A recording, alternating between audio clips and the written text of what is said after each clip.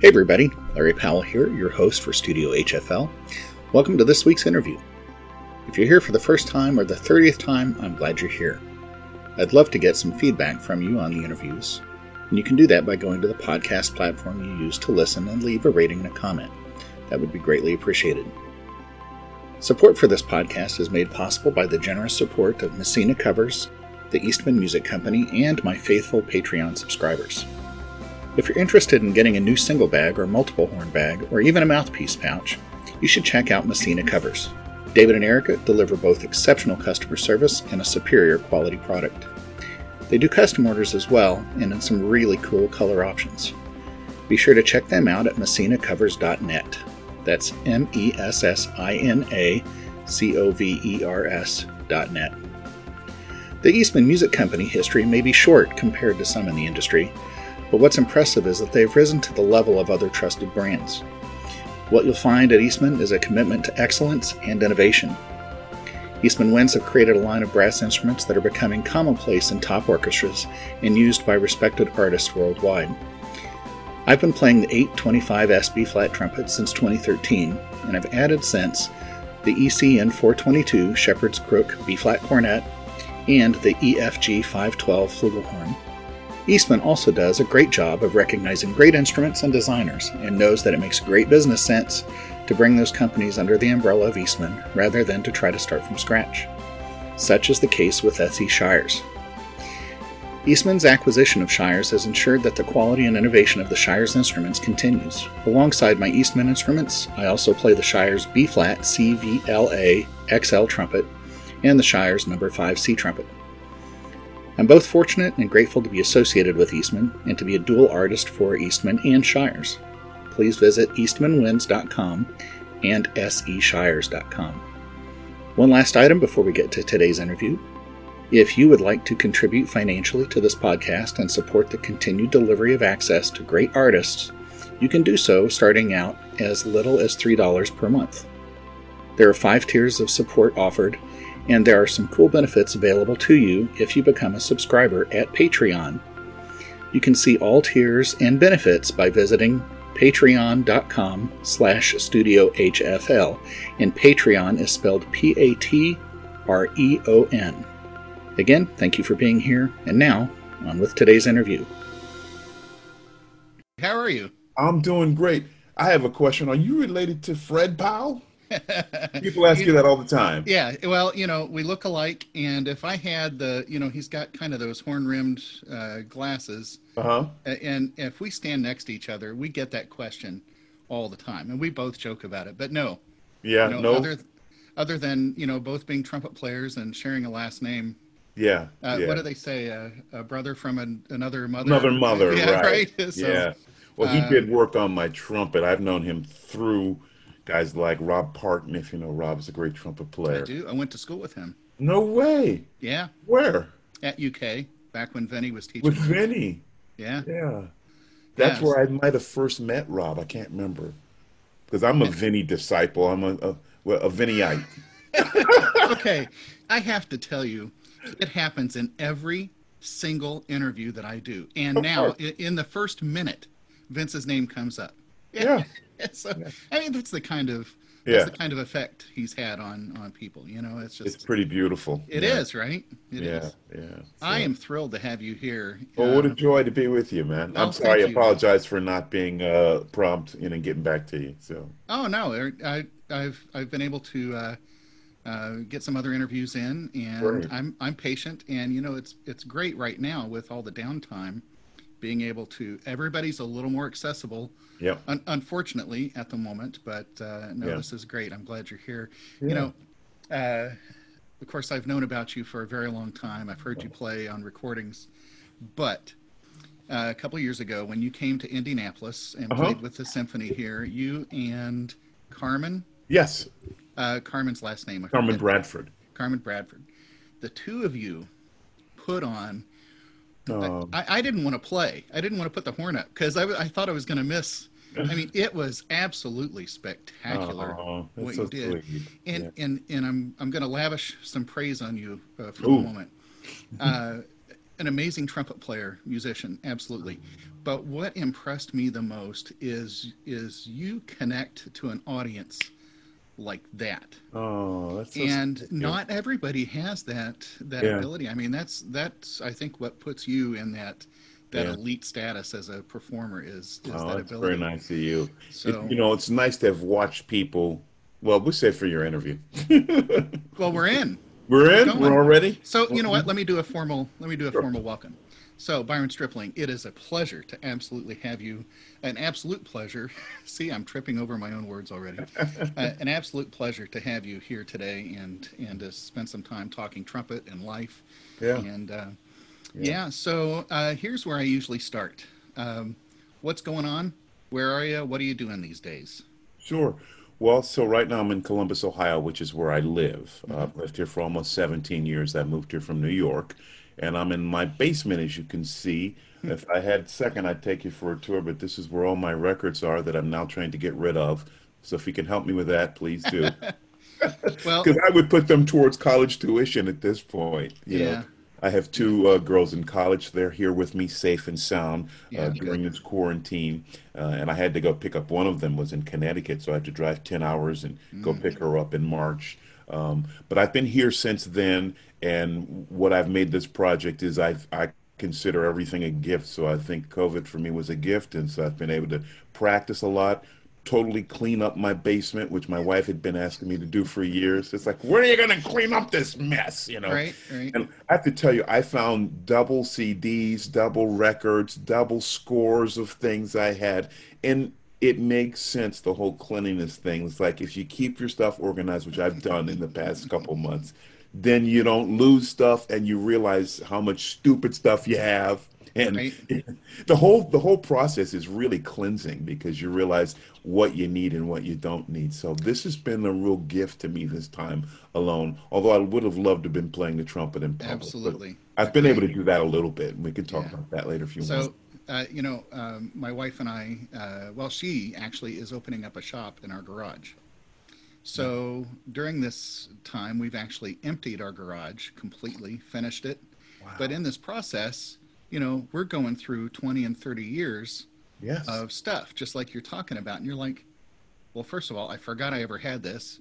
I guess I don't really need it. So it either is going to Goodwill or, Yeah. sell it or do something Yeah. with it. Yeah. And my wife, she always says, because I misplace things all the time, and I'm like you, I've got double copies of some method books and solos. It's like you Yeah. forget that you bought it, but she's like, uh, a place for everything and everything in its place. Right. Yes. So as we refinished the garage and got it ready, there is now a place for everything, and it's going to be my responsibility to Oh, put it back where I found it. I want to see So that part.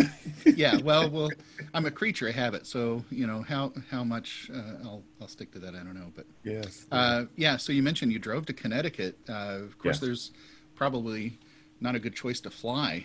Is that why you drove up there, or just? I drove there because my daughter had all her stuff. She was Oh, going right, at the right. National Theater Institute. It was she goes to Sarah Lawrence College in New York. However, she Mm-hmm, wanted to take a semester and do just solely theater. It's an amazing place for that. So I mm-hmm. have to tell you, I was a bad person in my daughter's eyes because they hadn't yet dismissed during the quarantine. Although the school where my other daughter had been, the school where I teach trumpet a little bit at Ohio State University, Yeah. everybody was closing up.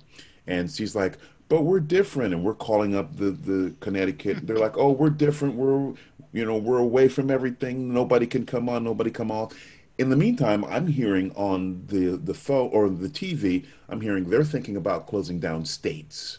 In other words, certain states won't let you in if you're coming in. There was that discussion. I'm like, Right. I don't want to be in a position where I can't get my daughter. Mm-hmm. And I didn't want her to fly because we didn't know what that would be like. I also know I had to get her stuff. So I did this bad thing. This is a boring story, but it's true. I called her up and I said, because me and my wife made a decision, we have to do this. We have to make this decision. This is our child. Mm-hmm. So we called her up and I said, I'm coming tomorrow. Have your stuff ready. She's like, but it's fine here. I said, you have not, they weren't watching the news. They weren't seeing CNN Yeah. and all these things. Yeah. I said, I, as your father, I need to have you home with us in our house with us together. That way Mm-hmm. I can Mm-hmm. take care of you. So she was like devastated. So I said, I'm coming tomorrow and that's it. Be ready. I'm going to stay overnight in the hotel after a 10-hour drive. The next morning I'll be there to pick you up. Hmm. She called me on the ways I was driving. She said, the school just dismissed. I'm like, of course they did. So I was a Yeah, good guy again, after yeah, that. yeah, So yeah. yeah. So you've got one daughter that's in theater, talented. Is the other daughter in The the other arts? daughter's deciding she's in like personal training, health and Oh, nutrition, all that stuff. Maybe she can whip me into shape. yeah. But I've walked That's every very day cool. on the quarantine. I've taken Good. off we did like a 2-mile walk in Yeah. through our neighborhood. I missed 4 days, but I Hmm. figured I had no excuse. Right. I had Right. to walk. So Right. So Columbus, Ohio. You said came from New York. Was it New York City that you yes, were I living? lived in the New York City area. We had moved out to a place called Rockland County, about 40 minutes away. But I lived in the city for probably 7 to 10 years, and then Hmm. outside it for about 7 years, something like that. Hmm. Um, So so what drew you to Columbus? I conduct the Columbus Jazz Orchestra. Oh, It's been in right. existence for 47 years. I've been with it for the last 17 years Hmm. as the artistic director and the conductor. And we're now currently taking donations for those of you who'd like to donate. Hmm. Hmm. But we're doing great. It's a nonprofit and full. It's a jazz band, 5 saxes, 4 trombones, 4 trumpets, bass, piano, and drums. And so it's just originated by the great Ray Eubanks. And we've had Hmm. soloists from the greatest in the world. We have a season that has it's a 5 concert season. Each concert has 4 nights of concerts. So it would be a Thursday, Wow. Friday, Saturday, Sunday. So it's run like an orchestra. Yeah. And, Yeah. yeah, it's tremendously successful. And I'm just happy that they exist, and we have Yeah. to keep it going through this craziness that we're going Yeah. So, focus on the repertoire. Do you do a lot of standards? You do a mix of newer things? What do you through. do with We that group? we do all of that. So it's a great introduction to people who aren't jazz fans, because what I found, and most music is like that, and I do think symphony orchestras need to make this consideration, is most people are music fans, and so they will. If you have a way to get to their palate and introduce something without elitism. In the case of jazz, telling them and saying, you must eat your spinach, so listen to Ornette Coleman or something like Right. that. Or in the case of an orchestra, it's what's that Williams, the composer? Oh, yeah, John Williams. Not John Williams. There's this maybe not Williams. He's really avant-garde, but he's a living composer.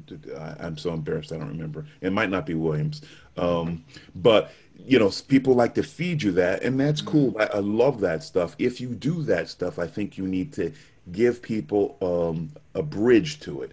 Explain what to listen for, how the composer was thinking when he composed it, why he did it that way. That provides that bridge. mm-hmm. So I think it's tough in terms of an orchestra. If everybody walks on with tails, there's a dignity in that is absolutely important, but it might provide a block for certain people. They're like, well, Agreed. geez, all I got on my jeans. Is it okay to be here? One of the great places to experience classical music, I believe, is in someone's home, as is jazz. A quartet, string quartet or something. It's amazing to experience that and sit in chairs with like 8 people. And, so that same experience and that same connection can be made in the concert hall. I wouldn't be, if I was a classical conductor, I wouldn't be afraid to call out, hey, did you hear Joe play the oboe solo on the last thing? Wasn't that it? Give Joe a big round of applause. Right. It's like just make it a little bit more homey and folksy. But I realize that there's a dignity that the musicians have and an honor of that music, and they want to pull it up so that's respected that way. So Yes, I both agree, but sides. I think there's a pretty good shift with musicians, myself included, Uh-huh. understanding that we have to appeal. We have to reach out. Rather, it is Yeah. appealing. All the music is appealing to somebody, but we have to reach out. And Yeah. if we take the tails and just go to a regular tux, Mhm. right, or if we just wear a suit, A or beautiful suit, yeah, you know, black suit, black tie. Yeah. and it's still dignified, but it does. You're right. It takes part of that barrier away and Yeah. allows people to, uh, well, not that we break the fourth wall, right? Mhm. But there is a better access to the music. Yeah. So, Yeah, I mean, Yeah. I So love classical music is my love, and I wanted to succeed, and I worked for jazz to do the same thing. We have the certain issues. Actually, classical music sells more than jazz in terms of sales, so we mhm. have an even bigger issue of getting people to jazz. But this is what I say, and I'll leave the point after this: is that if I can get somebody in the concert hall, I can get you to like jazz, and Mhm. I think classical music is the same. If you can get people in there, and you have to use creative things to do that, then it's your job to provide that bridge to them. But I think you mentioned a really important thing. You said being in people's homes. What if the orchestra sent a quartet to do a little soiree or whatever they Sure. want to call it in somebody's home? I think you have to meet people where they are Yeah. if you want them to come to where you are. Sure. And I think Absolutely. that's, I don't know that everybody thinks that way, but I see it as, well, how can you miss Yeah. on something Yeah. like that? Yeah. You I know? mean, I want to belabor this point, but musicians have to be open to the internet rules the world, especially now. See, what COVID-19 has forced us to do is to live our lives in different ways and access things. You and I had not heard of Zoom 3 months ago. Yeah, none of us Now, had, right? uh, I'm on it all day, all the time now. Hmm. All my meetings are virtual and all that. We're actually in my organization. We're getting rid of one of our offices, which was a 5-room office. We Hmm. just canceled our lease on that. They let us do it because we were doing all our meetings on Zoom and it was working fine. Right. So now we just have one place where we will go for meetings that if we need to meet in person. Yeah. So COVID has forced us to do this. So the big thing now is concert halls, and I'll try to be short on this. So what I'm trying to do in planning my season next year, which begins supposed to begin in October, will probably begin in December. Even with that, I'm having that be a live broadcast or a live stream. Hmm. But I've got to think, and orchestras need to think, what if people still can't come to concert halls? What if they can, but they don't feel comfortable? Hmm. Every audience member has a different tolerance level. Some say, I'm not going out until they have a vaccine. Some say, I'm not going out until they say, I don't need a mask. Hmm. Some will say, as long as I'm distanced, then I can have them. So there's all these different scenarios. So what that says to me is we need, in any case, virtual programming where people can go online and look at that. Hmm. And we have to charge them for it as if it were a Absolutely. concert. Yes. And then we have to do a bunch of free stuff to bring them into that, which is interviews with musicians and maybe somebody giving a sample of what they're going to hear. But just like a corporation thinks, and so the musicians and the public has to be both adaptable. They have to be adaptable anyway because we have to Hmm. change it. We as musicians have to be adaptable, realizing that the future of our careers depends upon that. Nobody could have predicted that this would be a catalyst to something as drastic as what's going to come out on the other side, right? Yes, This yes. is no slow evolution of an This industry. is get your stuff together right now, or otherwise you're left behind. Right. There are orchestras that have given up. Nashville, Unfortunately. Yeah. uh, New York is not. Some people said we are not doing anything until 2021. For me, that's not an option. I think that we have to. So I give Facebook things every week. I do Facebook interviews like this one, Hmm. Hmm. but I also do performances on Facebook Live. Not necessarily always featuring me. I have vocalists, I have instrumentalists. I have one every Sunday until we go back into business. I'll be doing it, and we probably won't be able to stop it because people like it. That's our connection currently. Yeah. But I do not want people to forget the music we provide, nor should any orchestra. Well, I don't even think the patron will agree that online content is the best. Right. It gets us through times like this. Yes. But I would venture to say, my wife and I drove out last night to get something, and we passed a restaurant that was absolutely packed. And I said to her, I said, people cannot wait. People are they want to get back, so the restaurants. But I think it's going to be that same thing when orchestras finally open up, is people are going to want that live experience again. Yes, absolutely. They will. They Yeah. will. In the meantime, we tease them. Right. Right. You know what? I have not yet been brave enough to put myself out there. I've got a lot of friends. Morris Northcutt. I don't know if you know Morris, Still but no he's a more. you should, because he's a terrific trumpet player. Lives out in Seattle, but he's always putting great content on Yeah. Facebook. A terrific, terrific player. Can you spell And his name and I'll write it out and then everybody will know about it. Morris and yeah, then I actually interviewed him. I haven't posted his yet, but Morris Northcutt, Northcu, and two T's at the end. Cutt. Yeah, Yeah. and just a great player. And Rex, he's putting stuff out, and Yeah. Mary Elizabeth Bowden, all these great players, Alvazuti's putting good stuff out right? always. And but it's like I'm not comfortable. It's like you live and die by your last performance. I don't want to put anything out there that's not good, Right, So absolutely. Yeah. I'll wait my turn. I'll wait my Oh, turn. I love So, it. Yeah. well, yeah. So, well, let's talk trumpet. We haven't said a whole lot about that just Sure. yet. You're still practicing during the summer here, or what Have kind of to, stuff are yeah. you working on these days? Are you new rep? Are you writing? Are you? All of that. So a typical thing with me is I try to do a warm up, but try to make that different because I feel that if I'm always doing the same thing, my playing sings that way. So I always try to figure out new ways to warm up in any kind of routine, which makes me nervous, the word, because I don't Mm-hmm, want my routine to become routine. mm-hmm, So I mm-hmm, try to figure out how I can make everything I play be a part of growth to make me, a better player. So I'm gonna go to any standard method books, and I have a million of them, and I just pick and choose. My new thing, what I've been doing is I copy and make a notebook of what I want to currently practice. mm-hmm, So mm-hmm. I have a bunch of flow studies I copied, and that way I don't have to have a whole bunch of different books, and I put everything in one notebook. So I Yeah, have like all these flow studies I'm doing. I make sure I do some.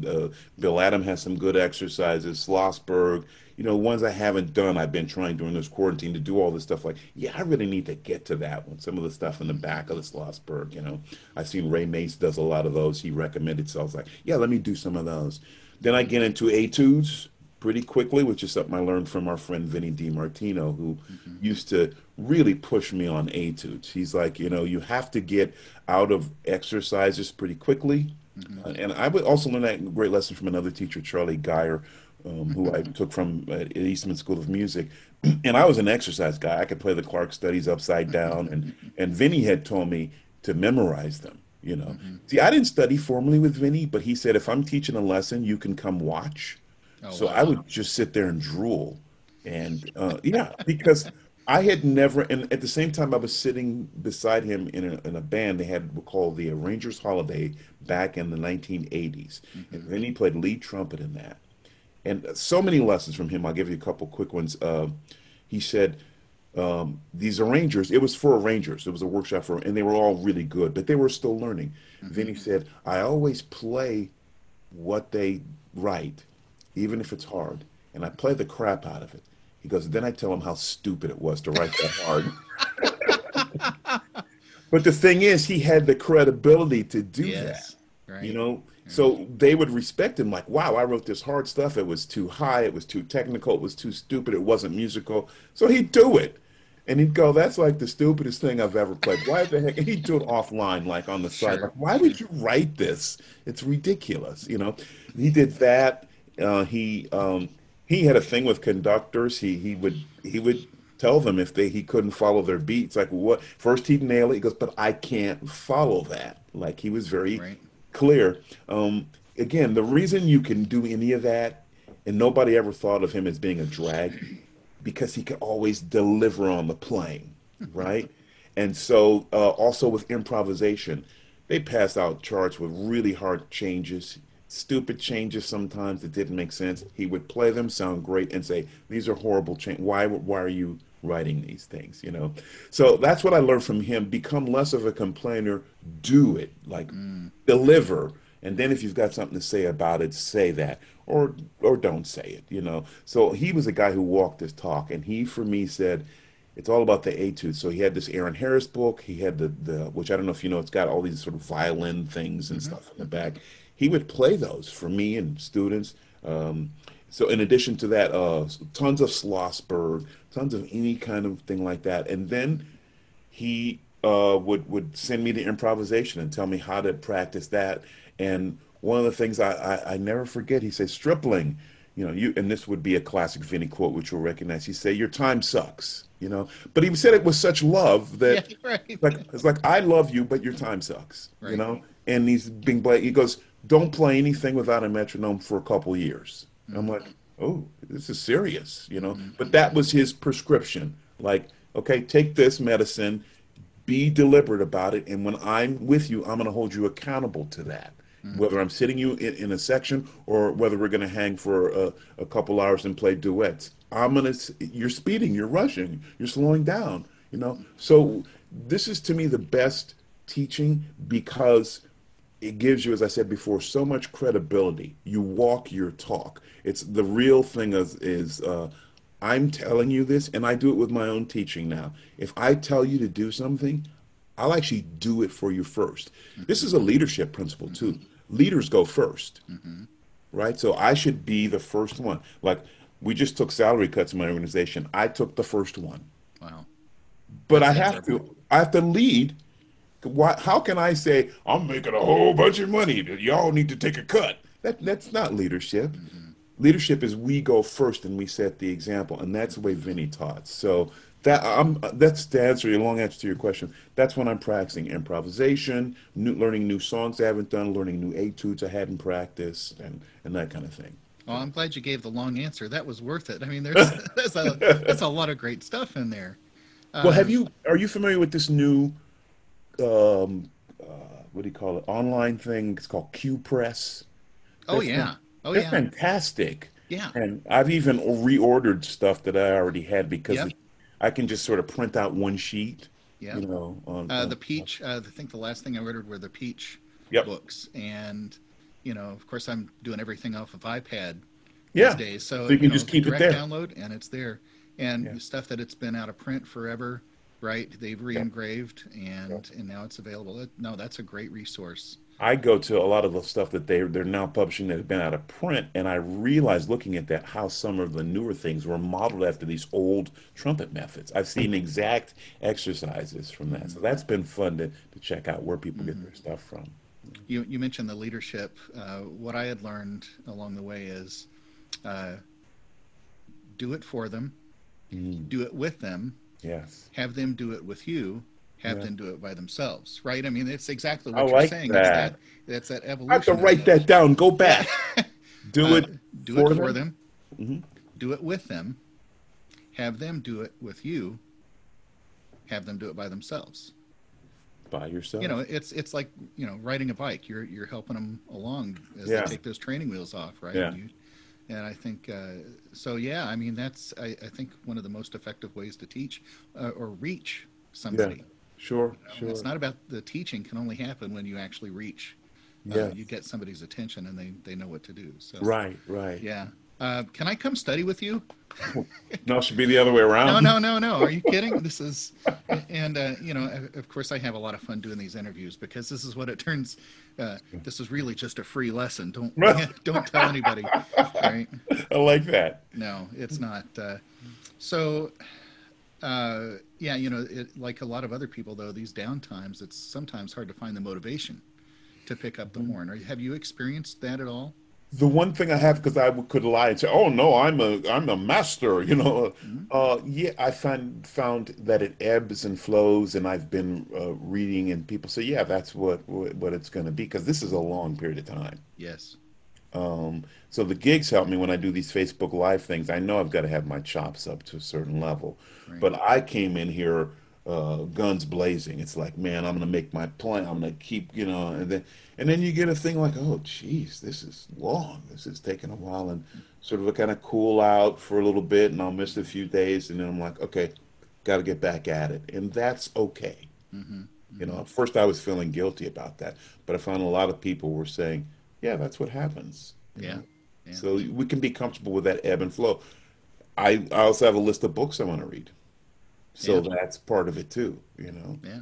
My house we have so many books, it's ridiculous. There's probably 1,000 books over on the shelf over in the corner here, and then 500 more behind that too. So Hmm. my goal is all my life to read every single one of those. Some Do you of ever? them are my parents, you know. Yeah. Do you have a particular genre that you like? What do you like to read? Nonfiction usually. Um, I like travel things where people have written about their travels. There's a great, God, I forget one of my favorite books is called Travels with Charlie. You Oh can write yeah. it down. It's a Yeah. great book. Just about, traveling, guy traveling with his dog. Hmm. Hmm. Right now I'm reading, a guy created an autobiography of Martin Luther King. He never wrote one, but he calls it an autobiography because he sort of took those things from his life that personal papers, letters, and Mm-hmm. speeches, and he created what he called an autobiography, and Mm-hmm. that's been fun to read too. Nice, nice. Yeah. Well, let's talk about travel for a minute. I mean, I would imagine you've been all over the world. Is that true? Yeah, I've been fortunate. I mean, I have not been to China or Russia, um, but I'd like to get to China. I don't know Mm-hmm. if I want to go to Russia at this point, at least. Mm-hmm. Yeah. All of that a mix between being a soloist and with other groups. Yes. Yeah. I Yeah. mean, so when I left Eastman School of Music, I was literally on the road with no home for probably 10 years before I settled in New York. And so that was all travel. Every year we went to, you have to understand that jazz was and still is tremendously popular, more popular back then.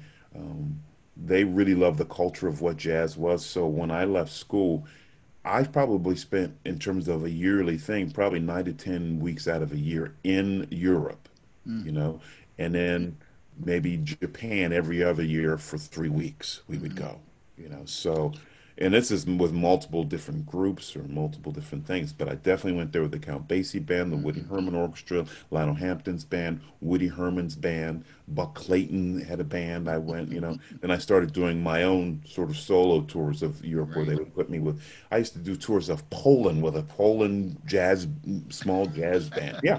Crazy. It was the first time I got AOL, and some guy on AOL, this is like 1991 or something, Right. just got an email together. He's like, "Would you like to come to Poland?" And I did my first booking online. I will send you a ticket. Come to Poland, play with my band. Here is a video. But this is before YouTube. I can't remember if I saw the video or not. Maybe that was later. Yeah. I said, as long as you pay me when I walk off the plane, you know, then because I know we're honest then. Right. Pay Right. me half, and then that was my first gig via email, and everything else since then has been email. Yeah. How You about that? realize that people don't even negotiate really anymore verbally. It's all email because it's easier. Well, There's no confrontation. how did we set this up? That's How did we true. set? Yeah. Right. I mean, it was. Yeah, I could have called you, yeah, but it's easier. It's faster. yeah. And it's not as impersonal, I think, as a lot of people. I try to Sure, make my communication sure, personal. It's not just, hey, you want to talk. I was trying to be respectful sure. in Yeah, how I yeah. did that. But um, you mentioned Basie. Were you in Mike Williams? You guys had to Huh? have been in that at the same time. Sure. So when I got there, actually, I was there for a while. Then Mike came on as a fourth trumpet player. He became Hmm. highly recommended. And then I went and left and did a show called Satchmo, America's Musical Legend. So then they moved Mike up and he played lead because they Hmm. had known that he could play lead. And then when I finished that show, about 8 month run of that, then they asked me to come back and Mike went back to fourth. And then I came back as the lead player. I stayed another year or so and then Mike became the permanent lead player. We call Yeah. him Swamp Dog. Yeah. Right. So I interviewed him last year at ITG down in Yeah, Miami. What a hoot! he's you know crazy. and he's another great storyteller. Oh, yeah. It's just and so He I could just always tell a great story. yeah. But he does the thing. He eats the hot peppers and blows his head off. He's crazy. Yeah.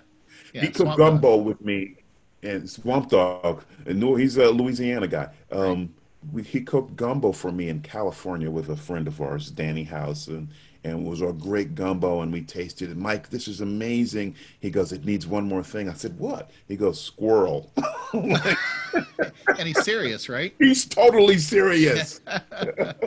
Oh my gosh. Um, oh, Sounds like I said serious, and my iPad Yep. responded to me. It happens to my phone sometimes. Yeah. Well, here we are at the middle of the interview.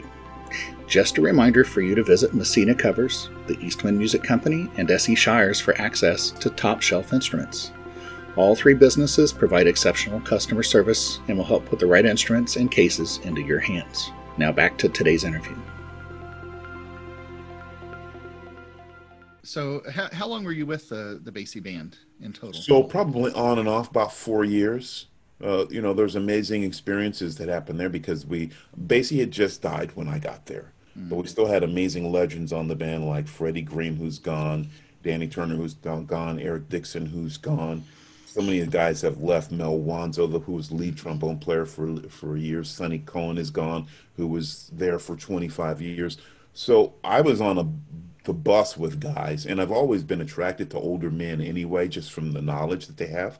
And my parents always said, when you're around older people, be respectful and basically just shut up and listen to them and let them. That's an old Southern. I'm from Georgia.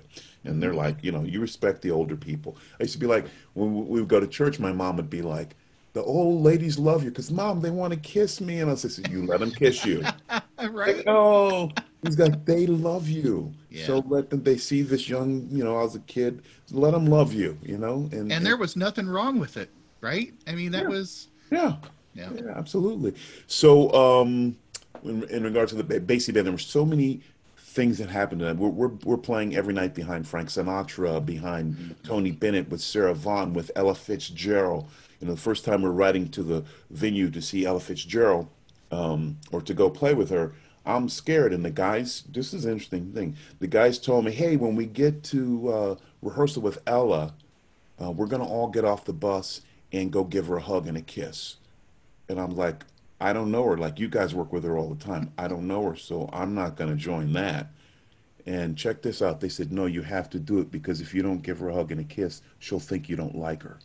Oh, Right? wow. That's how insecure she was. This Really? lady who could go on stage and knock the roof off with her singing was so insecure. And they're like, no, you've got to give her a hug, and she wants to know you, will introduce you, and that kind of thing.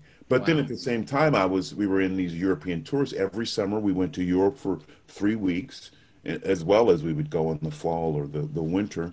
And I'm on the plane, and the guys goes, hey, Miles is up in first class. We want to introduce you to Miles because Miles was on this thing, Hmm. on this tour, this European tour. I said, wow, that'd be amazing. So How old are you at this point? I'm 23. Okay, so So yeah. young. So Yeah. I walk up to the front of the thing, and the guys I say, hey, Miles, we want you to meet our new lead trumpet player. This is Byron Stripling. And he says, you're a big, he said, MF. You're a big MF. I went, "Mm." And then he started punching me like this and just like hitting me real hard. And I said, come on, man, stop. Because Miles always challenged people. Like he would just, Wow. you have to like tell them, there's that whole thing my dad said, you have to teach people how to treat you. Wow. Well, that was certainly true with Miles. Like, so he wasn't going to stop. So I said, come on, man, stop. Like, but Miles used to fancy himself a boxer. So, but it was fine. It was a fine interaction. I walked down to baggage claim with him, and he met this lady named Simone, who was a big European producer and concert promoter, who was very famous in the jazz world. So I'm standing with him and Simone, waiting for the bags to come out, just trying to make what little small talk I could with Miles, because he wasn't really a talker. Hmm. And so Miles looked at Simone, who was in charge of everything, and by this time the local promoter had come out in addition to her. And Miles said, "I want everybody in this band to have tickets for the concert tonight." Miles had the very Right. soft voice. He had lost his voice from screaming at a guy after a throat operation. For those that don't know. So the local promoter said, "Oh, I'm very sorry, Mr. Davis. The concert is completely sold out. We don't have tickets for anybody. Hmm. So unfortunately, your friends cannot attend." And Miles said, "Well, then I'm not playing." And then it got really funny. Yeah. So Simone, who was a problem solver, it's all about wanting to solve problems. She goes, Right. "Miles, this is no problem. We will get the guys in the band. We will put seats on the stage, and they can sit on the stage with you as you perform." Even better, right? Done. Yeah, right. So and that happened twice with Miles for me. Happened also when I was playing with a group led by Slide Hampton, the great trombone player. And we would sit on stage. And so I got to sit and just watch Miles perform. It was Hmm. later in his career, but just get that vibe and that energy of who and what Miles was. And What'd so that feel like? um, it was, there was a lot. Miles was the music was always great. It was a different part of his career. It was different chops, but still great. And he still sounded like Miles and still creative. Played a lot of piano, a little bit of trumpet. When you heard the trumpet, like, that's Miles Davis. Hmm. That's what. So that was amazing.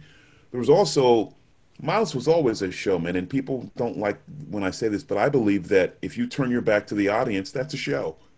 Hmm. Right? So Hmm. he Hmm. often turned his back, and then that can get you on the front pages of the paper.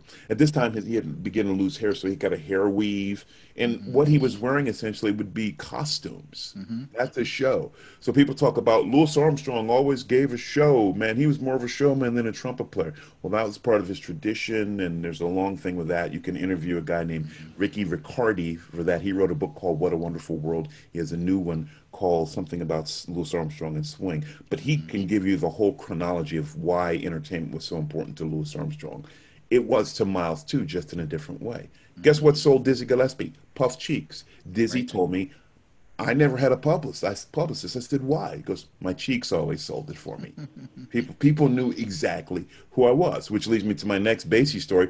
We did a 6 week tour with Dizzy Gillespie and Billy Eckstine. Well, I had toured with Dizzy's big band. John Faddis got me that gig. They let me leave the Basie band to do that too for Hmm. 3 weeks. So I knew Dizzy well. Plus Faddis, I hung with him and Lou Soloff all the time in New York. Lou Soloff is gone. I love him like a brother. Um, so John had got me on Dizzy's band. I knew Dizzy from that.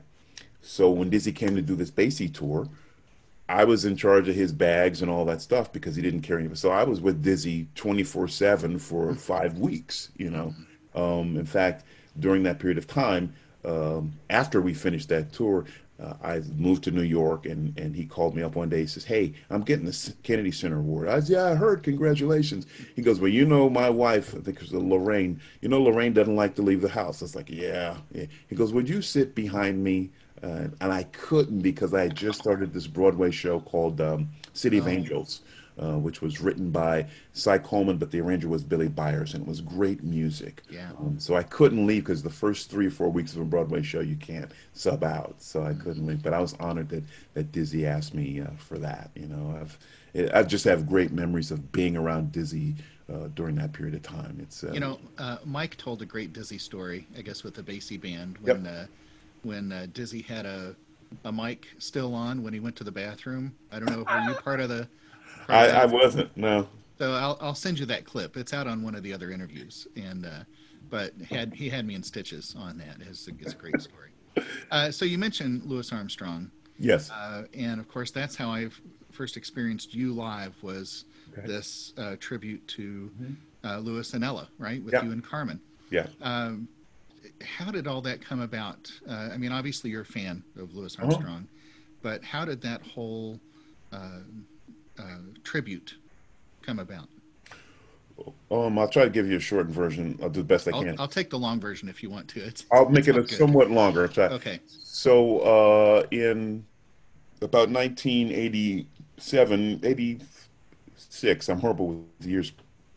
I was reading in Downbeat magazine and also the Musicians Union newspaper.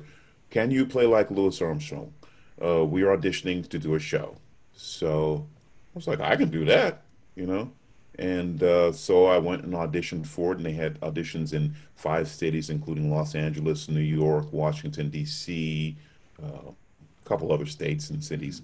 Um, and so I auditioned, and immediately got a call back. And then after the call back, they let me know I was a final, and I went to my final audition in New York, and I got the job. The show was called Satchmo, America's Musical Legend. The directors were Jerry Billick and Joe Layton. It was choreographed by Maurice Hines, who's Gregory Hines' brother and still a good Oh. friend to this day.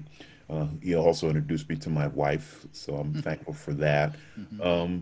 So I did that show. We closed probably after 6 months of rehearsals and performances.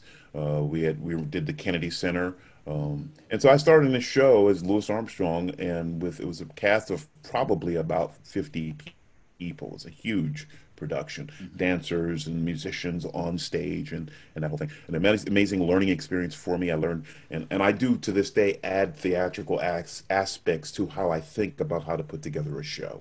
That was a great learning experience. My acting coach, who I insisted that I would have if I were to do the role, I told the producer, "I'll do this, but you have to get me to New York, house me." 6 weeks before the first rehearsal, and let me work with an acting coach. He goes, "Wow, that's a good idea." I'm like, "I know, and that's what you got to do if you want me." Yeah. He was a great producer. His name was Kenneth Fell. He was the owner of Ringling Brothers and Barnum and Bailey Circus, as well as a couple ice shows. Still a good man, and occasionally I get to touch base with him. So I did that show, and then that show closed. But I made some great friendships and associations with that. I had tons of what do you call publicity for that, Entertainment Tonight, and all those kind of shows I was doing. So a guy named Bill Cosell, I was able to download that name, called me up and he said, "Hey, I just saw you on Entertainment Tonight. Would you? And I heard your show closed. Would you like to play a Louis Armstrong tribute to with the Boston Pops and John Williams?" And I said, "No, I've got to get my legs waxed." So I said, "No, of course, you know." That's going in the show quotes right there.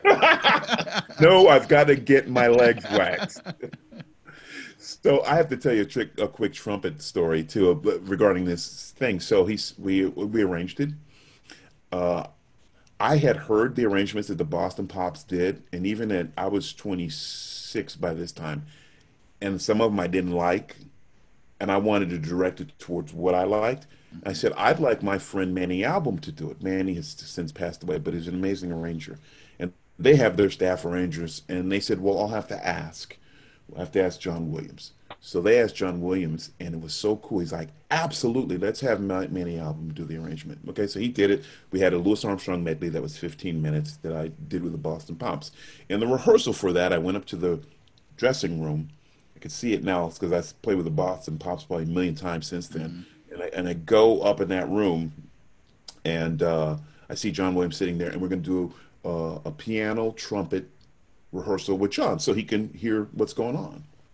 And I'm such a typical trumpet player. I'm like, I've got to impress John Williams in this small room. And I really just needed to mark my part. I didn't need to play. I was like, as we say, it's balls to the walls. I got to let this guy know I can do this. And there was all this high stuff. I had a thing called Shine, which Louis recorded, which just has a really cool cadenza that leads up to a high F. And I'm like, I'm a trumpet player. I'm like, I got to nail this high F so John Williams knows I got it, man. You know, it's like, you know, because every gig's an audition until you're there, you know. I just remember John Williams being so sweet and the whole rehearsal going like this. Oh my gosh. And he would turn the page of the score. He would go, but I didn't get it. You know how dense we are as trumpet players. It's like, I want to show him all this stuff. So he was so sweet. And I always wanted to talk to him about that period of time. And it's like, John, I just want to apologize to you for that because he never said, man, can you play a little softer? You know, I don't know if you ever stayed with Carmine Caruso in New York, but he would wear headphones when you would play these, like what the airplane people wear, you know, and that's what John Williams needed for my for my thing. Anyway, John was sweet, and then I went on to do a couple more gigs with them, and then since then I've gotten to play a lot with Keith Lockhart, who's the current conductor and a great person and a great friend. Yeah. So the Louis Armstrong trumpet playing is one thing, but what about the singing? So what I always tried in the show, I did a little bit of his gravel in the voice, but it actually hurts your voice to do that. So I didn't emphasize that too much. So part of my character development was try to get things like the walk, a little bit of the accent, but just the feeling and the spirit of who and what he was. And so your text, as an acting coach would tell you, your text and what you say will help you in that. But also being imbued with the reality of who you knew this man was. And so I had probably read 5 or 6 books about him. And Carmine Caruso even told me when I told him I was doing that, he was so helpful for me. He's a great trumpet teacher. And he said, you've got to step into those shoes. You've got to play with those recordings and you have to become him. And, you know, and he was just saying that because I just happened to mention it, but he immediately jumped on it. And he was exactly right. So vocally, I wasn't so concerned with making people hear like, oh, because and that can drive you crazy a little bit. But you can give a little bit of that. Like sometimes I'd be, oh, yeah, and just give a little of those. And then you still save your voice from that. And then I would sing with his phrasing, but not give a lot of gravel. Yeah. So. Did you ever get to hear him live? No, I'm not that old. No, I understand. No, but to your point, I mean, I heard Duke Ellington live four times. I heard Count Basie all the time. Heard Mm-hmm. Woody Herman's band, Buddy Rich's band all the time. But then my father was a classical singer, so I heard Marilyn Horne, Leontine Price, Beverly Sills. I heard Pavarotti, and any other good people. We heard. I lived in Minnesota at the time. We heard the Minnesota Orchestra all the time. Charlie Schluter was playing first trumpet.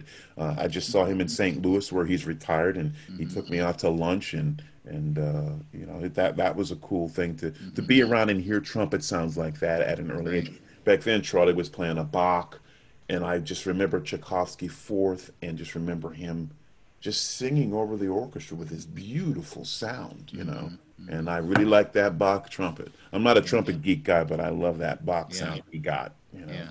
Well, didn't he finish his career on a Monette? Yes, Yeah. that was the point I was making. Yes. That's why I followed up on that, right? I I love Charlie Schluter, Yeah. and I have nothing bad to say about him. Yeah. It's, Oh, so many great players out there. Yeah. And that's another thing. I'm having a blast, trying to get in touch with all you guys, Sure, yeah. and Well, maybe I can help you with some phone numbers, you know. well, I'm going to take you up on that at the end of this. I'll Sure. get some other ideas. Yeah. Mike even had mentioned, of course, Polly Cohen's gone, right? I But Paulie Cohen might be still around. but he's like, you need to reach out to some of these guys, and I guess Yeah. somebody's living in Cincinnati. I'm going to edit this part out. Somebody's living in Hmm. Cincy that used to play, an old guy with the band. But Oh, those are the people, before they're gone, right? I mean, yes, yeah. the stories they could tell, I think, are You just you basically have the opportunity with what you're doing to get a history that a lot of people, if you can get somebody that's a little bit lesser unknown, um, you have yeah, the opportunity to get a historic interview with some of yeah. these guys. Yeah. Malcolm McNabb gave me over 2 hours of stories, Wow. and I had to tell him, Malcolm, I got somewhere to be. I'm sorry to stop the interview, right? But you know, um, oh, where was I headed with that? Oh, I'm all distracted at the moment because I didn't want to forget to mention Bria Schoenberg. Gray Stoneberg. Bria, Oh, Bria. Bria Schoenberg. Yeah, That's my girl. yeah. So Yes. I mean, I Have you think she's interviewed her? no, I want to, but I think what a fantastic player, and she can sing like, oh my gosh, what a voice. I'll give you her number. Call her up. She'll Yeah, she'll be there in a yeah. hot second. But She's great. somebody who can, and you close your eyes, it's like, well, that's Louis Armstrong, right? It's there are people. Oh, and what was the challenge on Facebook? It was Oh, West End Blues. West End Blues, right? All these people, and a lot of really Yeah, good performances that made it on, yeah, and some kind of square, right? But yeah. that's not everybody's specialty. That's why I Right, didn't right. post anything, so I shouldn't criticize. But um, oh, and, I was at Roger Ingram's house a couple of years back, and he was restoring mutes at the time, and he's still got a Okay. collection. So he Yeah. opens this cabinet up, and he says, here's this mute, and then he hands me another. He says, yeah, this is Louis Armstrong straight mute. I said, oh, cool. His brand, his model. He goes, no, this was Lewis's straight mute. He left it on a piano after a gig, and I guess I don't know what provenance there is. I said, but may I hold it? Of course. I put it in my horn and played a little bit. But there's something about that tactile. If it Yes. really was, Yeah. that's as close as I'm ever going to get, Yeah. to Louis Yeah. Armstrong.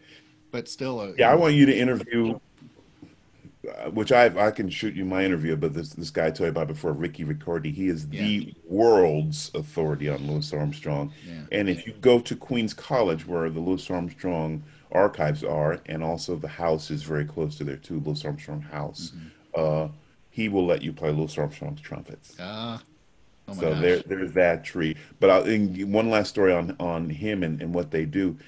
So people call them up at the Armstrong house and say, "Hey, I'm in New York. I'm landing. You said this was possible. Can I come to the Louis Armstrong house now, straight from the airport? I really want to see it." hmm And they say, if they're available, they're like, "Absolutely, come on, and you can leave your luggage. We'll help you put it somewhere where it's safe." hmm He said that people walk in and they start crying because it's the effect of Louis Armstrong's music out of all those years. You know, Louis Armstrong said, "I'm here because of happiness," and you certainly felt that when you played or heard his music. And it's that smile, that genuine smile, that naturalness, where he had so many things that we would consider to be faults. You know, he smoked too much cigarettes, he smoked marijuana, he drank too much, he was overweight, he ate too many fatty foods and had a heart attack, all that stuff. And then you look at that, it's like, yeah, that's me. That's I do the same things Hmm. too. Hmm. So these days, you know, if you want to be a quote unquote star, you have to have your vegetarian chef and all that. Louis Right. Armstrong was just about having a great time and making other people happy and in essence serving people through the great music he did. And people felt it all over the world.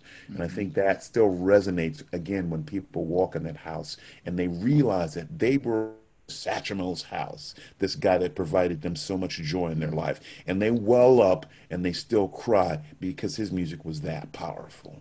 Who do you think embodies that today? Can you think of people? I mean, I would actually include you in that because, Oh, as I mentioned no. at the beginning, your ability to connect. There's a sincerity. There's a genuine Well, yeah, I appreciate. I quality. hope. Yeah, I hope I have a sincerity in that. You know, Louis Armstrong was so unique. You have to realize that this is a guy who came from a place where didn't know his father, didn't know who his father was. We think his mother and possibly his sister were prostitutes, Mm. but he loved her. You know, and he loved both of them. But he was able to rise above all of that. That's the American dream. That out of suffering comes great art. Mm. You know what I'm saying? So this is important to where we are now with the riots and all of that. To know that America is about dreams. And people have, through whether they're immigrants, whether they're black people or whatever, they've taken what they've been given and they've talk about turning lemons into lemonades. They turn all that sorrow into joy and happiness and inevitably peace, you know? And I have to tell you, I don't want to get political here, but that's sort of the black tradition. If you remember, do you remember Dylan Roof? He's the guy who went and killed all the people in the South Carolina church. They were having a, Oh yes, yes, that's yes. Dylan. So they were having a prayer meeting, right? Sitting in a circle. Hmm. And he comes in and they look at him and they go, come on in. So that's, I have to tell you, that's the black tradition. That's the tradition I know. So this white guy comes in and it's all black church. I've been to the church. I told when I went to play the South Carolina, I said, take me to that church. Mm. Because I just need to honor that and what happened there. And so they said, come on in. And he sat with them and they welcomed him with open arms, you know? And then I don't know if you've heard this, he said, I almost thought of not doing it because they were so loving and welcoming to me to their prayer meeting. And then it just broke, and then he started shooting all those people. Mm. Those people immediately, like the next day, they talked about forgiveness. Do you know what I'm saying? That's what their thing was. It wasn't like we hate you. You blah, blah. To me, that's the black tradition I know. Is like you immediately like, you know, I don't want to get into religion either, but that's what religion says in terms of if it's Christianity. Hmm. It's like the ultimate in forgiveness. Some people live that and they act on it. Some people talk about it. And as we talked about with private teaching, it's all about your actions, actually the Hmm. things that you do. And I'm just so proud that I'm a part of a tradition of people who try, there's bad in every in every race, creed, and color, but I've been around so many people who act that, who they put feet to their prayers, they put Hmm. feet to their actions, that they say what they say they want to do, they do it. And Hmm. I'm just proud of that. So, You know, I actually thought about talking about some of this before the sure. interview started, Yeah. Yeah. and I'm glad you brought that up Sure. because I think it would have been awkward.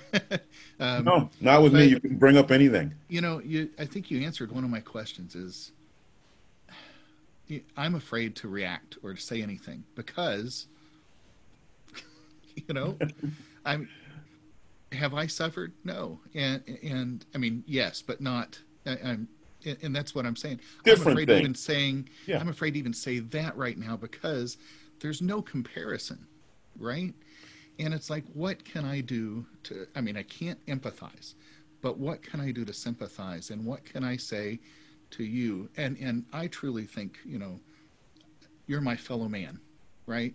I want to love everybody out there. And I'm embarrassed and ashamed for, the way a lot of people act.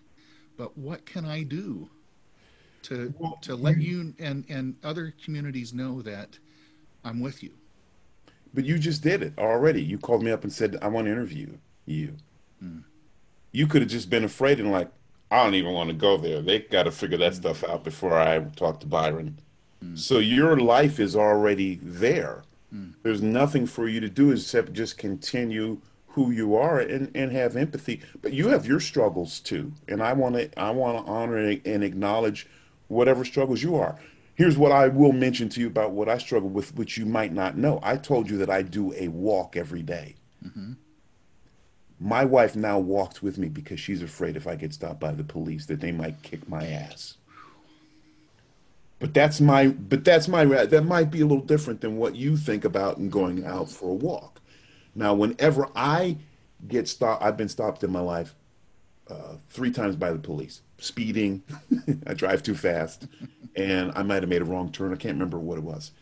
I have to tell you, every one of those was positive interactions. Mm, I called a policeman to one time I stupidly in New York left my garage door open and I left the door into the house open. I'm wow. like, somebody must have robbed the house. So I called the police. The guy walked through, white guy, policeman, walked through my whole house with me. Mm, He took out his billy club and he had good humor about it. He goes, this happens all the time. You probably left your garage open, but let me go. Let's look through underneath all the beds and in the closets. We'll do that together. mm-hmm, You know? mm-hmm, I've also seen films of people doing things that they shouldn't have done police-wise. mm-hmm, So are all policemen bad? All my interactions with policemen have been good. mm-hmm. Good. Have not, and that's great. And I try to be respectful, although I'll tell you this quick. He wouldn't. There's a great trumpet player. Do you know Clay Jenkins? I know the Clay. name. Okay, Clay teaches jazz. There's a white trumpet player who teaches jazz at the Eastman School of Music. I just Mm-hmm, did part of his sabbatical for him for a couple weeks, and he's from Texas, and I love him. He's like my brother. And so we were driving to the International Trumpet Guild. It was raining. He was driving. We rented a car. We were both playing in the Count Basie band. He was going like a bat out of hell. He must have been going 80 miles an hour. mm-hmm, And so we were going to Santa Barbara from Los Angeles. mm-hmm, Santa Barbara, California. It's like 2, 3 hour drive. Going crazy because we wanted to see whatever we wanted to see. Somebody was playing. So we get stopped and the thing goes on. And so he's an old Texas boy. He goes, the guy's pulled up behind us. The siren's going. He goes, Byron, I'll be right back. And he run. I was like, don't get out of the car. You know, right. he runs back. I am freaking.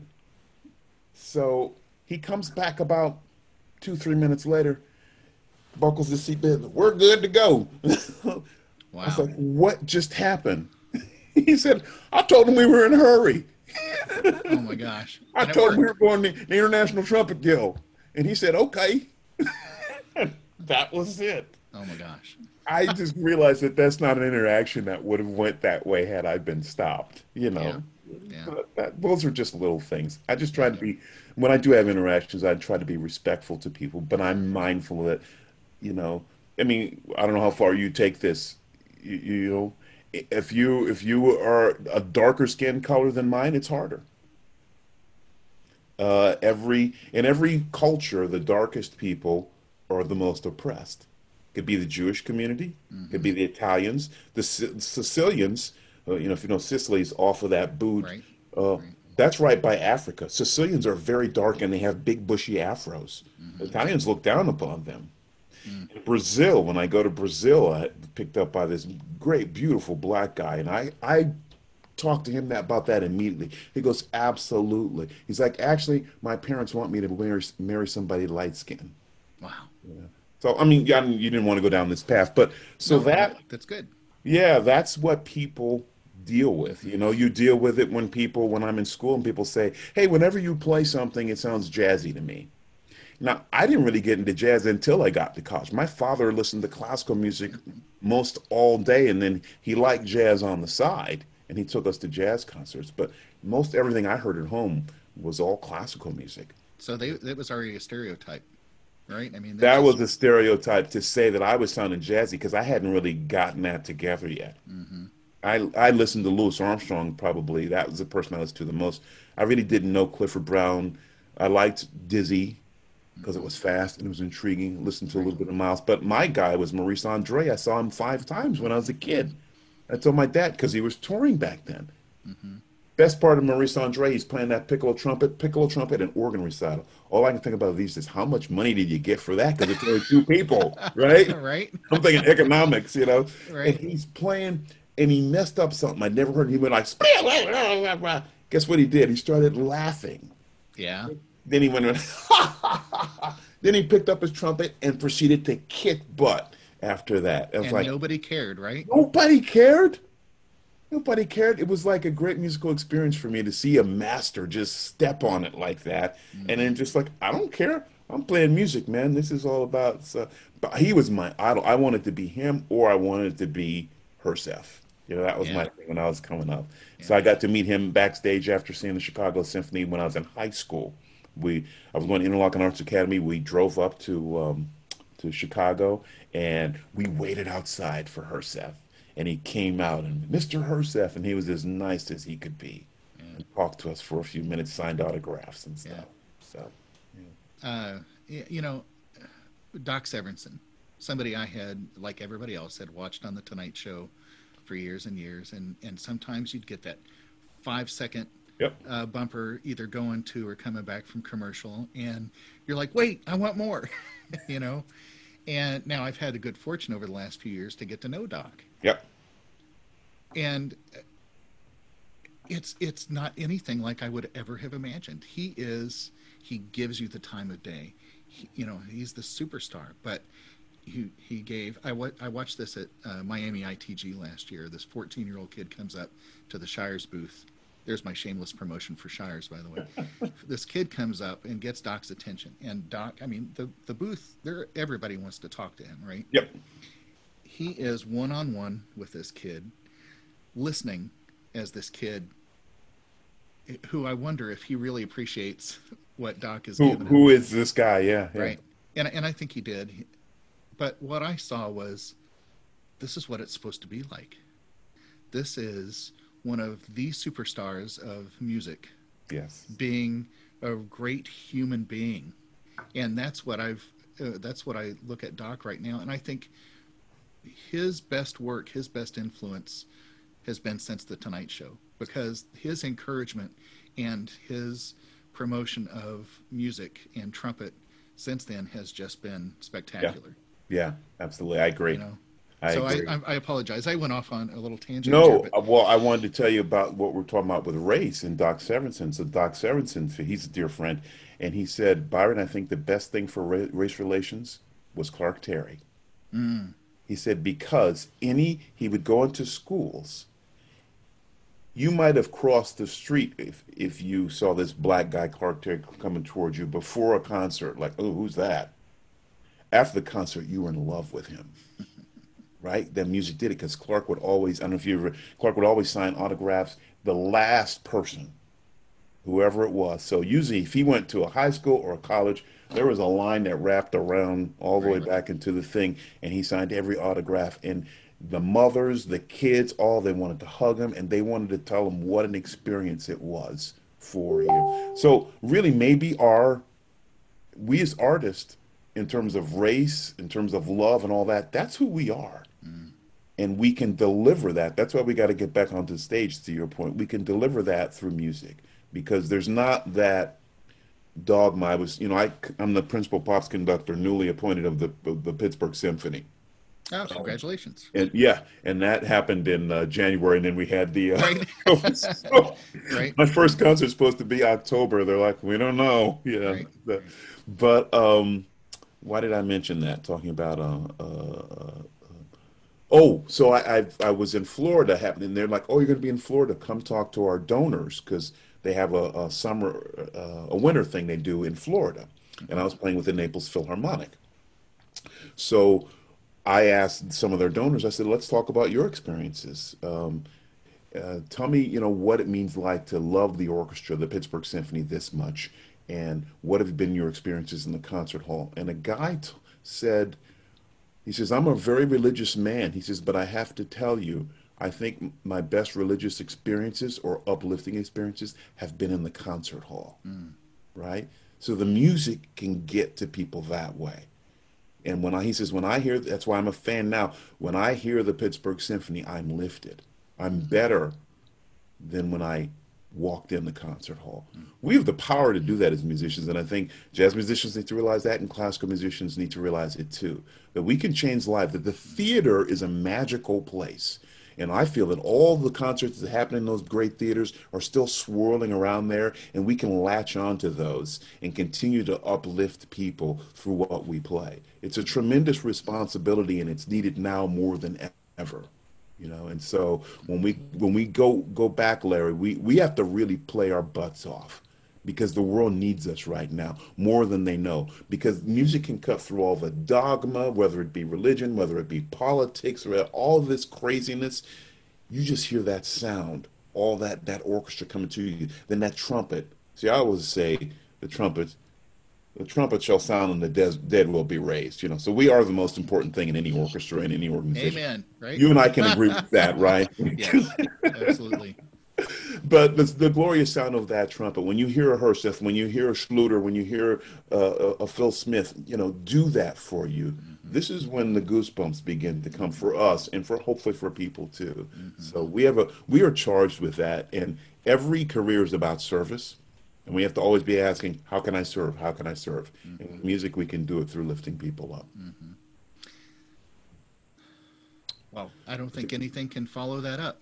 I mean, that's as profound as it gets right there.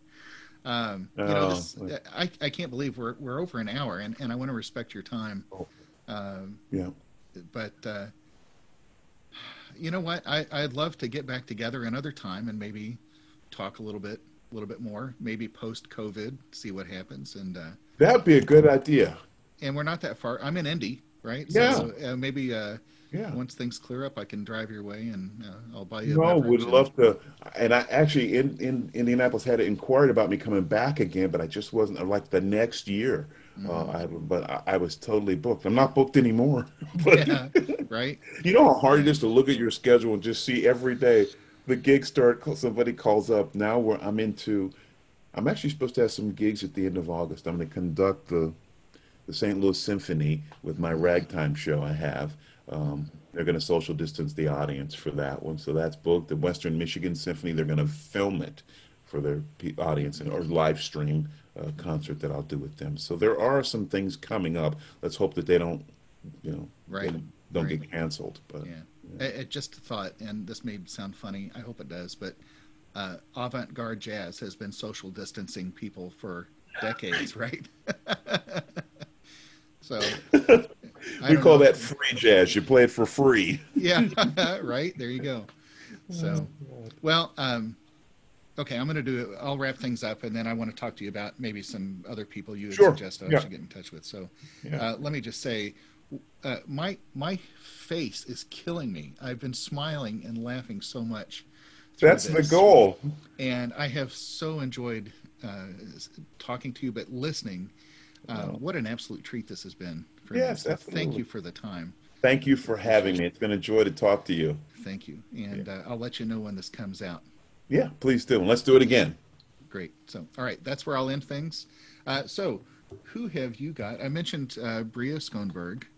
I'm writing her name down, and I will send you her contact. Okay. Who else? If you like Louis Armstrong, you should interview Ricky Riccardi. Right. Not Ricky Ricardo, but... Right.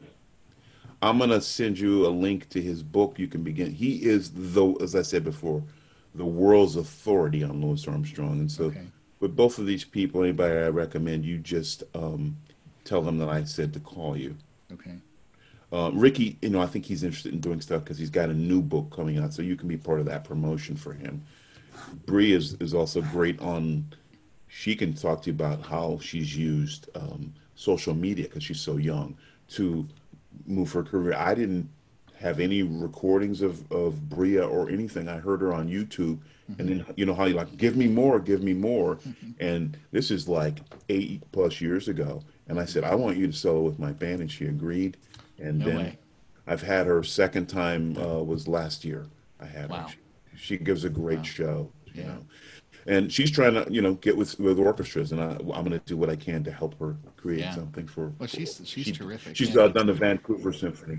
and another that So, I think connects with an audience so easily. She's oh, just absolutely, yeah. yeah, I and good interviewed. eye candy too. Yes. Well, that's why Tina Helseth is such, I think, and Allison Exactly. Balsam.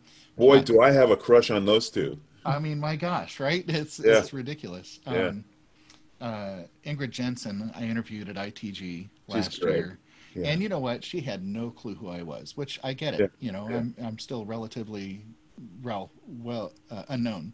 Sure. But once we got into the interview, it was great. She Oh, really she's opened up, fantastic. I love and her. yeah. I love her. So, If you want well, to do that's good. jazz, guys, have you done Sean Jones? No, I met him a couple of years ago. He came to hear Rex I had Rex Okay. at a trumpet conference, and Yeah, I met him for about 5 minutes. I'd love to yeah. talk to him.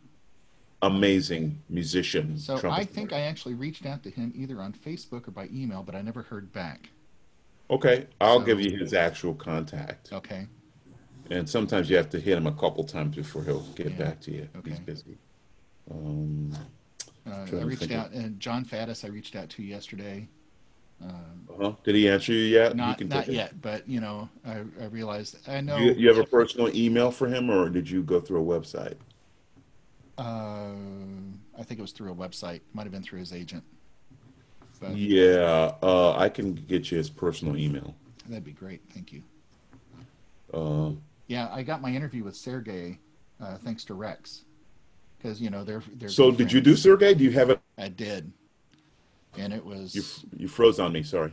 I did. I got him at ITG last year too, and it was okay. So I usually take a beta blocker when I perform, just because Oh, it. But I've never done that with an interview. yeah, But that's one of the interviews where I felt like, oh my gosh, uh, because I have the way we have a crush on Tina and Allison. I kind of have a man crush sure, on of him. course. What a great interview, though, and so down to earth, Wow. so humble. Is it up now? Oh yeah, it's episode 27. So yeah, I'll Um, send you links. if you can send me links, or is it a website that you'd go on, or I've got it on iTunes and Spotify and Google Play and under your name? under Studio HFL. By the way, HFL? yeah. So what's HFL stand for? You got to think like a trumpet player. Hot frickin' lead player. I don't know. Well, it wasn't until now, but I'm going to change it for that. That's great. Right. No, higher, faster, louder is how I Oh my first learned. God, yes. Yeah. So, but that's changed just a few weeks ago. My wife and I are in the car. I think that we do our best thinking sometimes when we're just the two of us driving along. And I said, I think I want to change it to Hear from Legends, right? Oh, HFL. fantastic.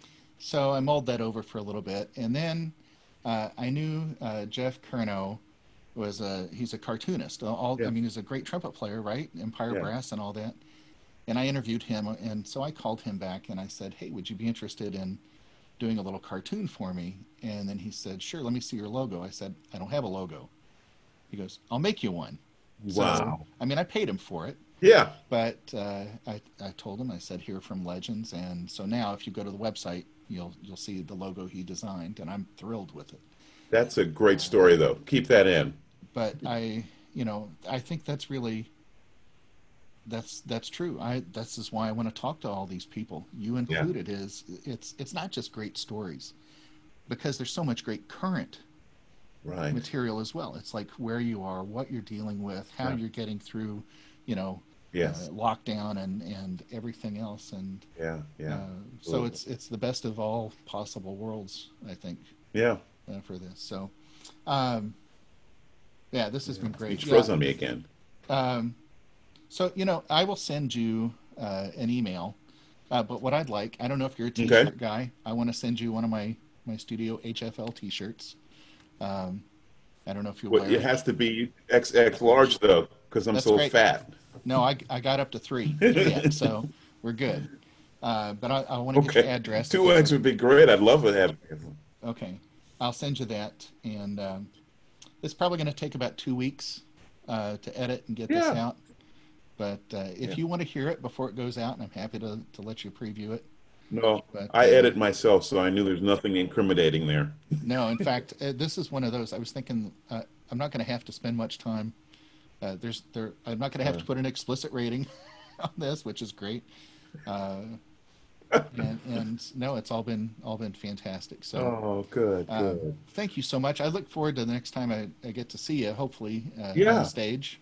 Wasn't So there a really young player in Indianapolis that's playing lead or something? yeah, Conrad Jones.